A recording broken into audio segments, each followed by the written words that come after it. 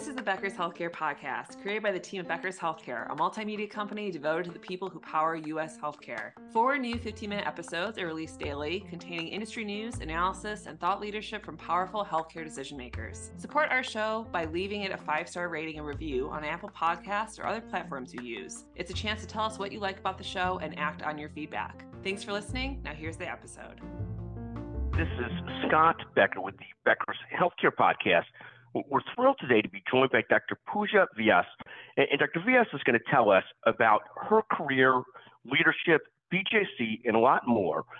Dr. Vyas, can you take a moment to introduce yourself and tell us about your background and your role at BJC? Yes, thank you for having me.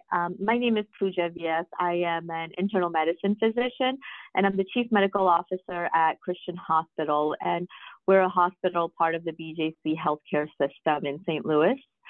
I have been in my role for the past 2 years now, and prior to that, I was the medical director for our hospitalist group. I've done my training in the Northeast and happy to be in St. Louis now. I still practice medicine, so I do hospitalist shifts, and I also do palliative consults. Thank you very, very much. And talk to us a little bit about the role of Chief Medical Officer today. What does that look like today? What are the core priorities? What are you watching closely? You know, as the Chief Medical Officer, I think quality and patient safety are always top of our list. And then also the interaction we have with our medical staff, our providers, and really all of the staff in the hospital, because everyone is interconnected. For me, the biggest priorities that I focus on day in, day out has been just making sure that we're practicing to our standard of care and going beyond that, making sure the quality we have at our hospital is beyond what patients would expect, and really reaching the patients that we can try to get to within the 4 walls of the hospital and out in the community. I make sure that our providers have the resources that they need. You know, right now there's a lot of focus on workplace violence. So, you know, it's not just patient safety, but also staff safety that we think about. And a lot of the other work that goes into my day is with case management, working on length of stay, working on readmissions, and making sure that we get our patients the care that they deserve even after they leave the hospital. And talk about palliative care. Palliative care. How challenging is that? Does that take a deep emotional psych to be able to deal with that? Talk to us a little bit about that. You know, palliative care is really just taking care of the patient's overall needs. You know, when we're dealing with a medical diagnosis, we talk about the treatment plan, the options. We're looking at numbers, the lab work, we're looking at imaging, and sometimes it's a little more clear what we're treating, and then the plan is set up for us. With palliative care, it's really about the patient's personal needs, their mental, spiritual well-being, as well as their physical well-being. So instead of focusing on the numbers, now we're kind of looking at the patient. You know, what symptoms do they have? What's making them uncomfortable? What are their aspirations? What is their goal a week, month, a year down the line? And we help the patients deal with the problems that they have. You know, you get diagnosed with something that could be life-altering. You know, how can palliative medicine help you deal with that? Because, you know, now it's not just that you have to take maybe more medications or you need a procedure, but, you know, the way you live your life day to day might change. Your diet might change. How you're ambulating could change. And so palliative medicine really helps support all of that and encompasses it with what your medical doctors are saying about your actual diagnosis. The one thing about palliative medicine that I spend a lot of time doing is educating the difference between palliative and hospice. Palliative medicine is something that can be a part of you for years. Hospice is different, and we try to let patients know what that means, because the services that palliative care offers can be very beneficial. And we don't want patients to confuse palliative and hospice, because whenever people hear of hospice, they think, oh, I must be dying. Whereas in palliative care, it's not that you're dying, it's that you have a chronic condition that's going to be life altering, and we're here to support you through that for the rest of your life. Thank you. And that's an important distinction because many of us don't think of it that way. And I appreciate you clarifying that so much. That's really helpful. Talk about, Dr. Vyas, when you look at the next 12 months, 2024, what are you most excited about going into 2024? Maybe also what are you most focused on? And those could be the same or different. But what are you looking, focused, and excited about for next year? The one thing that I'm really excited about is that we're starting to see the overall staff getting back to their norm.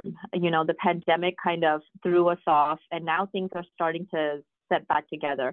Our priorities and our focuses are all starting to align, and we're no longer in that survival mode. We're finally starting to step out of that and look at new opportunities and really try to improve the care that we're delivering. One thing that I'm going to be very heavily focused on is our length of stay.